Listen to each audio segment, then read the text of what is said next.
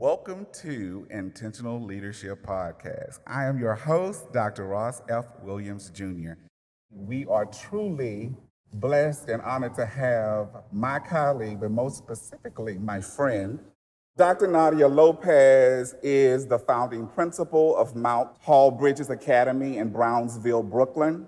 I'm just grateful to be here. I'm excited. So let's get to it. Let's get it. So let's just talk about intentional leadership.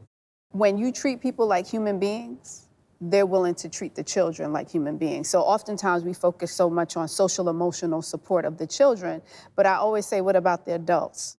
Even with that, we have to be intentional. There's also the vicarious trauma of dealing with children in poverty. And before I'm a leader or was a principal, I had to remember that I was a mother. I'm somebody's child. And you're like, I want to be here to help you. But what we're really saying is I'm trying to save my younger self. And that's part of the hard work that we have to recognize we haven't healed ourselves. We can't keep healing other children if we haven't healed the child within us. It's time to motivate, inspire, transform. Head toward your future. We try.